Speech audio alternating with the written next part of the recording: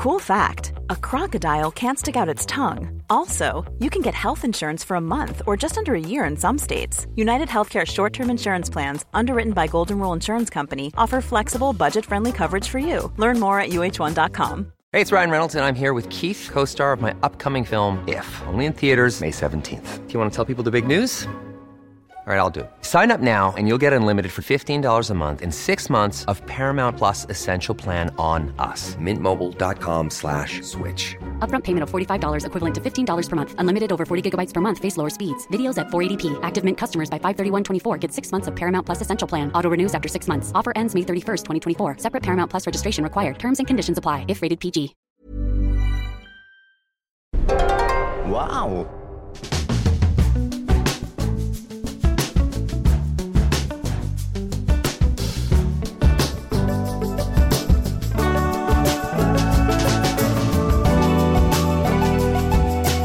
Hello and welcome to the Abroad in Japan podcast, probably the best way of learning about life in Japan without actually being in Japan. I'm your host Chris Broad, and we're joined as always by England's top Japan enthusiast, Mr. Pete Donaldson himself. Pete, how the devil are you doing? Oh, not sure I enjoyed that gnashing of the teeth. It's a little bit unnecessary, isn't it? A little bit unnecessary, hungry for mate. Banter. You're hungry for banter. I'm good, man, yeah. Rattling off another week in Stack Towers. About to launch a video game podcast, actually, Chris, which is very exciting.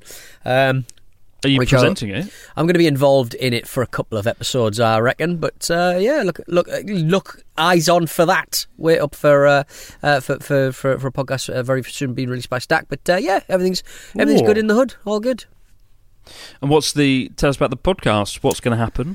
How's it going to go down? What kind of topics are you going to cover? Oh, all sorts, really. Monkey Island, no doubt. it's just wall-to-wall Monkey Island, really. VGC. Is a Video Games Chronicle is a website that does quite a lot of scoopery. They're kind of their bread and butter, their meat and potatoes is very much video game scoops. So they're quite good at finding like big stories that get kind of basically nicked and rewritten 1,000 different times by different and other and less reputable video game sources. And yeah, they wanted to do a podcast. So I was like, that ticks a lot of boxes for me. Let's do a video game podcast. So that's once I get back from Costa Rica, that's pretty much what I'm going to be working on for a few weeks. Fun. Oh, look at you. Oh, well, I'm back from Costa Rica. I'm going to launch my video game podcast. I know. What a great life I'm having. And here I am. Writing a book. Yeah. How's the old book going, by the way? You finished the writing? I finished. Yeah, I finished the first draft, and yeah, it's quite a good book. I think it's good anyway, but it's one of those things where the first draft of anything you do is always shit, from my experience. Yes. And, you know, whether it's a video or a podcast, or actually a podcast, it's just, there is no draft. Yeah, there's no draft. You're in the firing line. There's no improving this, Chris. This is gold. It's as good as it gets, I'm afraid, ladies and gentlemen. When we first started doing the podcast, I was really... I found it really scary. Sexy, that horny. What? You don't get to edit, really. You don't get to cut anything out. No. Daunting. Did we ever edit anything? I don't think we ever did we? Just out of... Apart from your racist views. Apart from my racist views. Your views on the British Empire. I think... those. I think I'm broadly in favour. I should have it all. The whole thing should be called Earth with asterisks. This belongs to Queenie Elizabeth. King Charles, rather. God, keep up with the Jones Donaldson. Yeah, I think that. I love podcasting because you literally. We don't edit any of this podcast out. Maybe we should. Maybe we should tidy it up after in post. Probably. But I think going from YouTube to podcastery. I mean, you must be absolutely poop scared that you're going to say something that I forget to edit out. I mean, I was when we first started out. I do remember editing some of the podcasts, the first ones we did, to make sure they weren't completely awful. Because I'd never done anything like that before, right? Yeah. And I'd never done any live shows or anything like that either. But since then, I've done a bit more. And, it's fine. The world of podcasting is a different ballgame. And I think it's nice to listen and tune in to hearing someone be themselves, right? Yeah. Cut through all the editing. That's true. And all the mystery and intrigue. But yeah, the book, it's 80,000 words.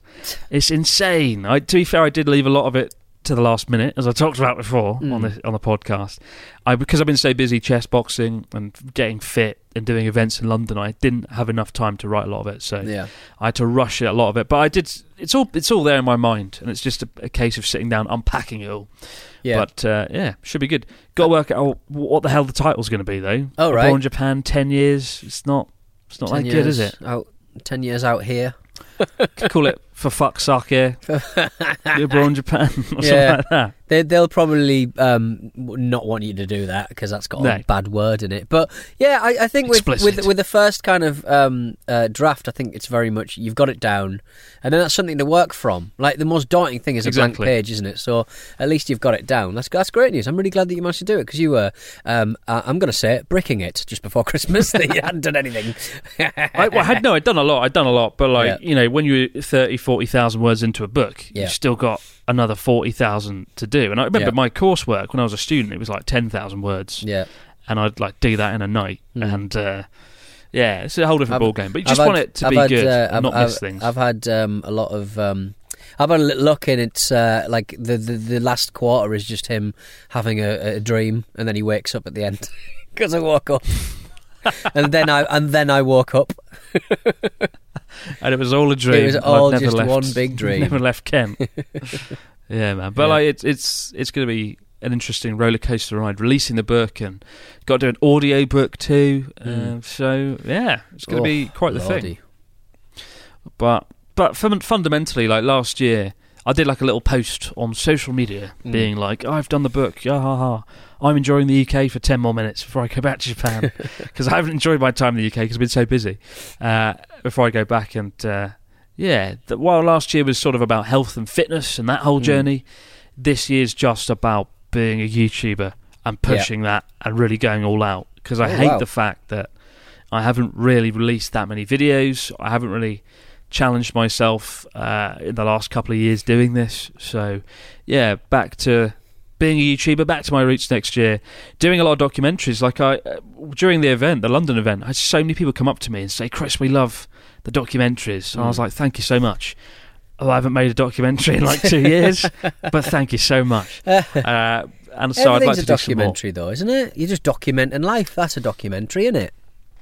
I'll just bash out some really simple ones like Pete Donaldson finding himself in a fucking port, Fukushima or something. Pete trying to get into a sewer. Pete is just trying to get in a sewer. What the fuck? But that, I don't know where to go from there. But that's the level, isn't it? It's a Pete Donaldson documentary. Pete trying to find the Ninja Turtles, the real Japanese Ninja Turtles who live in the sewer. I think if we were going to do a documentary with you in Japan, it would be something to do with drinking. Like video games, video games. Well, yeah. Drinking with Hideo Kojima, having a drink, visiting all of the cities in Yakuza. You've probably already visited half of them. Yeah, I probably have. Yeah, but why not? Good point. Why Good not? Point. I was always amazed when I played Yakuza and I saw the missions set in Onomichi, in Hiroshima. Yeah, okay. Because it's they've built the entire town like exactly the way it is in real life. And I was like, holy shit, they've done such a good job. So if you want to see Japan or play in Japan, Yakuza is really good for that. It actually does, like, they do such a faithful recreation of places like Shinjuku and Dotonbori. Really cool game. It's a continuation of how the video game Shenmue used to deal with Japan. It's great stuff. It's lovely. Did you ever pick up any Japanese playing them, though? No, not a thing. Not a thing. I think that could be like a great way to expand their video game business. Like, go back to Yakuza, but make it educational. Yes. Have like some, There's that Shigai game. Mass. There was that Just game have some Pete Donaldson that I was phrases talking thrown about in. where you have to run around, I think, taking photographs. I wonder when that one's coming out. I was giving it the big licks like I was on the payroll for that particular video game. Well, I think that, with language learning apps, they've started going down the gamification route, like Duolingo, as we discussed last week. And I don't know, it'd be a shame. It'd be a really cool idea to fuse the Yakuza series with language learning. I don't know what it would look like. It'd be like Typing of the Dead. Remember Typing of the Dead? There was a Typing of the Dead. Do you remember? It was like a not Day of the Dead. It was a shooting game. So I can't remember. It was something of the Dead, House of the Dead. That's what it was. And you'd shoot, Oh, bang, bang, bang, shoot all the zombies. But then they released a typing of the Dead, and you can occasionally see them still in Japanese. What do you call them? Like video game places, arcades, and they'll have a little keyboard, like a dirty little PS2 keyboard, out, and you'll like a little Dreamcast keyboard. I think it was a Dreamcast launch title. Anyway, and you have to type the letters on the screen to kill the zombies. I've a couple of times, and the keyboards look absolutely disgusting. They've Surely not been that removes replaced for ages. The fear and the intensity when a zombie is coming towards you, like, goes, and you're like, spell fire gun, tap tap tap. Spell fever, and you go, and then it kills him. It's good stuff. I think there's a reason I've never seen that, and it didn't take off. It did take off. It was massive. House of the Dead's everywhere, though. You can't escape House of the Dead. They've still got that in every arcade in all of Japan. We got a story this week from Rob. He says, "Hello, Chris and Pete. Rob from Kent here. Well done, Rob. Same place as me. I don't know if that's an achievement. Probably not, especially as it's Kent. I wanted to share a story of when my brother and I went to see the Sumo World Cup in Tokyo. Tickets were a right hassle to get due to our non-existent Japanese, but it was a complete coincidence that we were in Tokyo at the same time, so we were determined to go. The fights last all day, with the semi-pros and younger bouts in the morning and the world champions in the evening. We took our own food and got some beers and made our way, made a day of it. We were sat in the back, but the most expensive seats were on the floor, almost touching the ring. At several points, spectators had to scramble out of the way of falling fat men. I remember one older gentleman wasn't quick enough. He seemed okay, so I don't feel too bad laughing, although his camera looked like it was crushed. In between the bouts of some of the wrestlers, they mingle with fans in the sumo village. It was a great day, not at all what I expected sumo to be like. They're very quick and very agile. Well worth the watch. It could even make a great video. Keep up the good work, guys. All the best, Rob. Actually, a friend of mine wanted me to go sumo wrestling or watch it this month, but unfortunately, I'm not in Japan. The one fucking time. God damn it. I kind of do want to go and see it. It's one of those things that's on the bucket list that has gone unfulfilled. Bucket list of unfulfillment. And it's a top 5 entry in there. Yeah. You've never seen it yourself, right? It's the sort of thing you'd want to see, isn't it? No, you love your wrestling. I do love my wrestling. I don't know. I just think sumo. It's definitely my kind of because in the sort of pantheon of professional wrestling, I very much like big lads, big fat lads. I love big fat lads. There was a wrestler. It wasn't Tugboat. It was Earthquake, who used to wrestle in the WWE, and he started off as a sumo wrestler out in Japan, and then he converted to being a wrestler, and they absolutely loved him. And the guy, he looked like a big, gigantic, size of a house version of Jack Nicholson. In the kind of like Here's Johnny era, kind of like proper receding hair kind of vibe. And he's only like 25. He died at, I think, 35 or 36. Because, I mean, these big guys always die of something. But yeah, he was an incredibly sweet chap, but he spent a lot of his time in Japan and was pretty talented at sumo, turns out. I mean, it's such a curious thing. I remember, though, do you remember a few years ago we had the story where somebody got injured in the sumo ring and they needed a medic, and the medic was a woman, and women aren't allowed due to the religious aspect of it. Women aren't allowed in the ring, and it caused a big kerfuffle. Right, okay. Kerfuffle. Do you remember that? I do. We did it. They do have weird kind of rules with stuff like that, and it was quite depressing that it was last year, wasn't it? That we have to deal with stuff like that. But I would say that like even like professional wrestling out there, the big companies like New Japan and stuff, they do have women's divisions, but they very much do not cross pollinate. Like the usual, WWE show will have men and women fighting in different matches and stuff on one pay-per-view.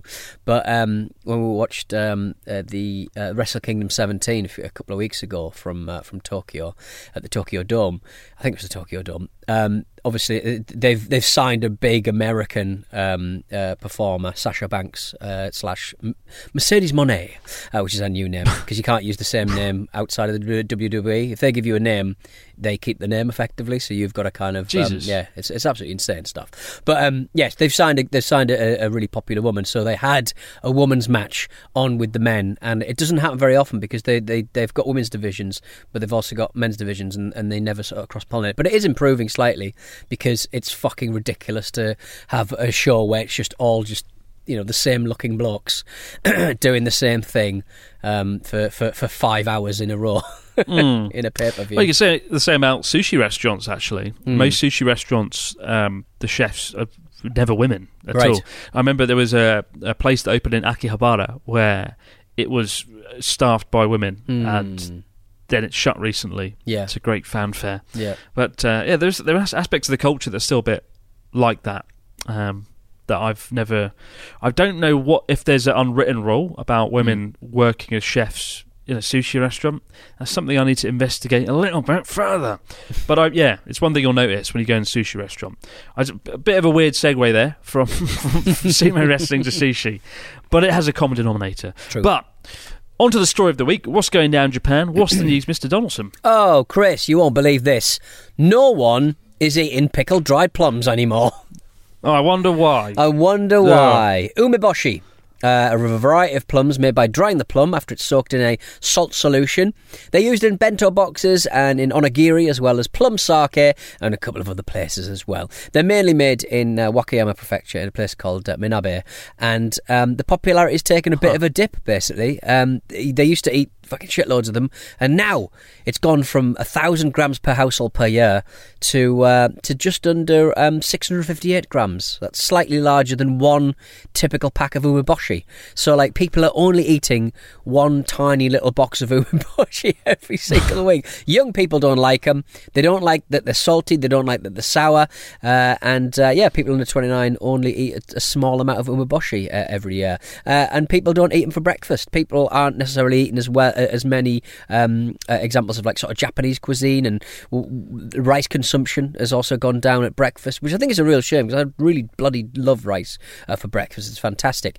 But the umeboshi is not a big deal anymore in Japan, and if your business is based around drying your plums out, you're plumb out of luck.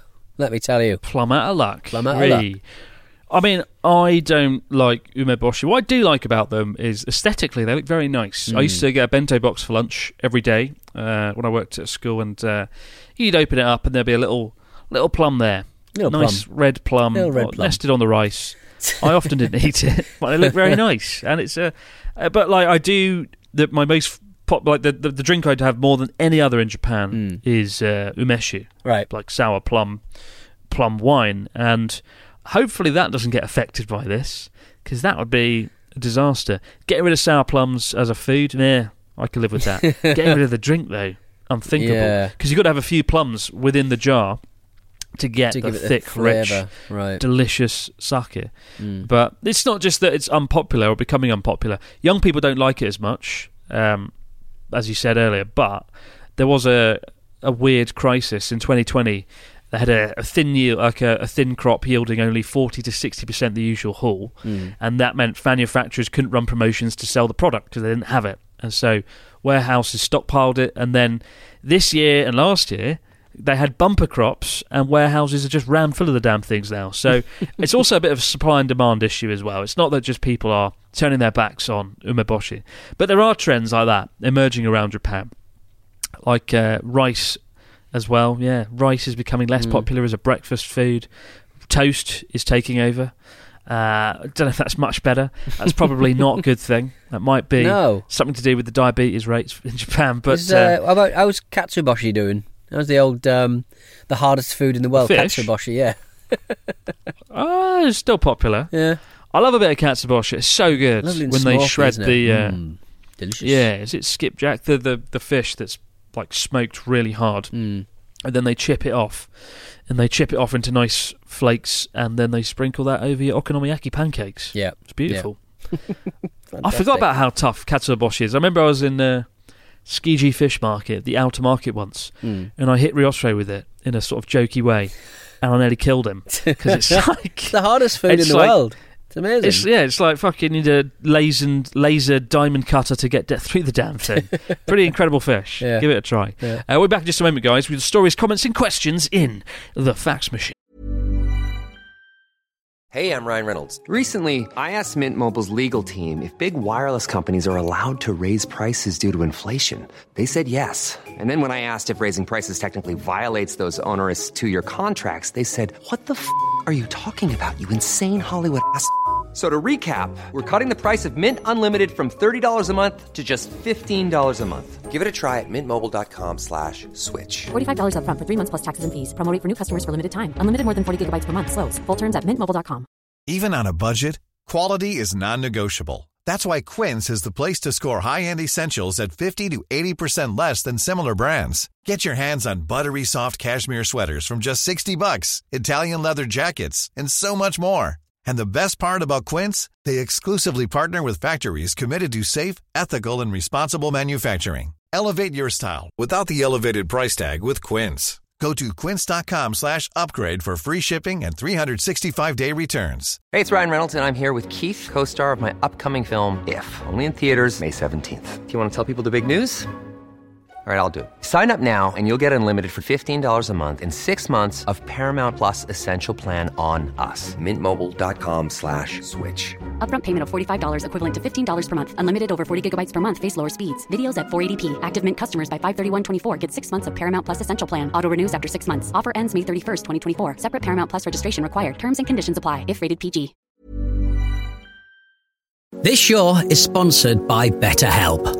In our daily lives, we all carry around with us different stressors. They can be big, they can be small, and sometimes we might not even realise that we're carrying them around with us. But if these feelings stay bottled up, they can start to affect us negatively, which is why having a positive outlet for discussion can be such a valuable tool for your well-being. Therapy can be a perfect outlet for your inner stressors. It's a safe space to get things off your chest and to figure out how to work through whatever's weighing you down. Sometimes just speaking things out into the open can be such a great release of inner tension, so you can spend less time stressing about the issue and more time figuring out how you can overcome it. So if you're thinking of starting therapy, give BetterHelp a try. It's entirely online and designed to be convenient, flexible, and suited to your schedule. Just fill out a brief questionnaire to get matched with a licensed therapist and switch therapists at any time for no additional charge. Get it off your chest with BetterHelp. Visit betterhelp.com/Japan today to get 10% off your first month. That's BetterHelp, HELP.com/Japan. And we're back with the fax machine. What have we got this week from our listeners, Mr. Dawson? Tom has got in touch. Hi, Cheesy Chris and Pickly Pete. I've just booked a trip to Japan next year, where I'll be travelling the perimeter of the country for a few months. I've recently gotten into fitness, and I'm worried it's going to go south on my travels. Are there any cheap chain gyms, like there are in the UK, that I could use while travelling? If not, is running outdoors pretty normal there? Keep it up, guys. Tom. Yeah, I mean, there's Anytime Fitness. I think they're pretty popular in Japan, taking over. If you've got but like run, just go running. Everyone runs in Japan, and the streets, the cities are quite wide and really good for jogging as well. And if you jog around Sendai, you might run into me. Or Tokyo, because I think I spend more time in Tokyo than I do in Sendai. Wielding big block of katsuboshi. Absolutely, swinging my katsuboshi around the streets. What has it been travelling around the perimeter of the country? That seems like he's going to be in a boat. That seems like going around a long the edge. It's like when you play Civilization, you've only got like a sea unit, and you're like, I cannot make land. This isn't helpful. I mean, also, don't like to come to Japan and worry about putting on weight. I mean, don't do that. It's not in the spirit, is it? Well, the best thing about travelling Japan, for me personally, probably is the food, because it is so bloody hard to get good Japanese food outside of Japan. And I'm currently working on a video about something down those lines. But I think when you come over, trying the food, all the food is a given, especially the deep fried camembert, which I love so dearly. You can only get that in Japan. They don't deep fry camembert anywhere else, except every pub in the UK. We got one here from Carl, from Manila. Hey, Carl. He says, hello, Carnivalesque Chris and Pantomimical Pete. Is that a word? Ooh. I use a Fujifilm mirrorless camera, which is recommended to me by my friends who work in photography and production. I noticed that your camera setup uses equipment by Panasonic and Canon and Sony, and I was wondering if you particularly favour these brands or they simply are what you've gotten used to. I love listening to the podcast. Keep up the great work, guys. Carl from Manila. I've had a friend recently try and harass me to get a Fujifilm camera, and they're actually made in Sendai, which is cool. They're made up the road from me. And Fujifilm are lovely. They're very aesthetically built. They look like cameras from like the 50s or 60s. I got one of them. But you've probably got one, haven't you? You're a Fujifilm fanatic. I got a Fuji X3 or something, X3 or something from back in the day. What do you love so much about it? I think it was the first. I think it's a Fujifilm kind of X2 or something I had back in the day, and it was kind of like it was for street photography kind of camera, and it just felt like a proper camera. And then I moved on to a Ricoh GR3, which is just smaller, and you can just sort of like, you just don't feel like you're imposing on people taking pictures. So I very much. You can be sneaky. You can sneakily take all your photos. Take pictures, yeah. But I just think you get a better picture when you just take pictures of a scene, and it doesn't like make a big deal that you're clacking away with a big old DSLR or something. I mean, I was tempted to get the X3 myself just for street photography. There's something nice about having a pure kind of photography camera. It's nice that you can carry around with you and stuff. But because I make videos, I kind of gravitate towards video cameras. Yeah. So I've got a Sony A7S III that I use for most of my work, and a Sony Alpha 1 and a Panasonic S1H. And they're all very, very good for video. Sony have probably the best dynamic range of any company. And dynamic range is really important, taken for granted. So dynamic range, and the A7S III is just the most popular sort of video camera you'll find amongst YouTubers at the moment. You can do everything you'd ever want. But I'm not really faithful to a particular camera brand. I'm actually more faithful to Panasonic.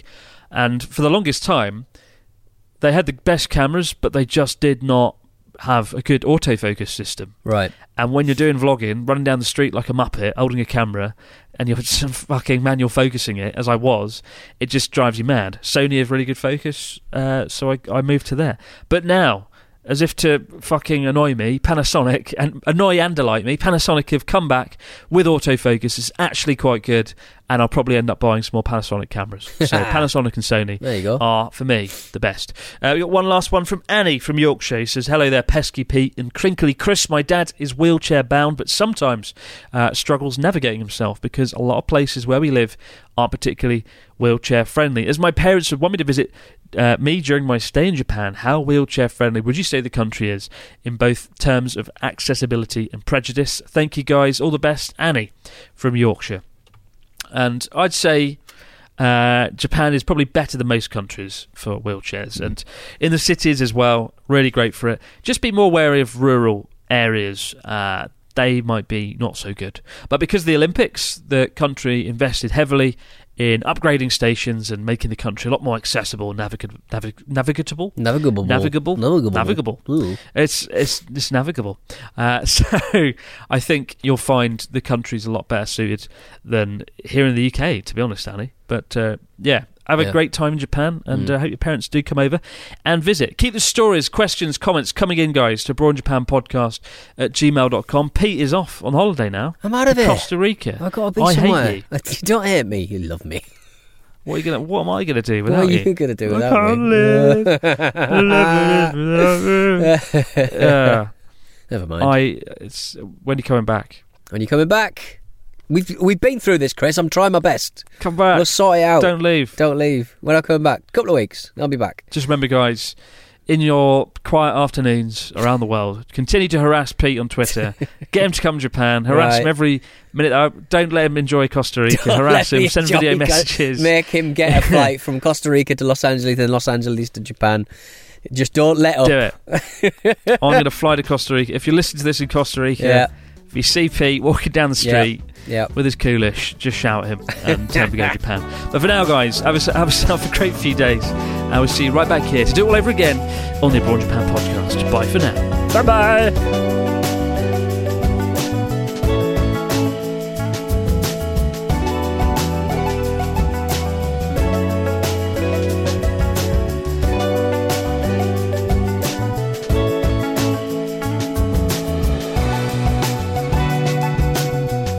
Abroad in Japan is a Stack production and part of the Acast Creator Network.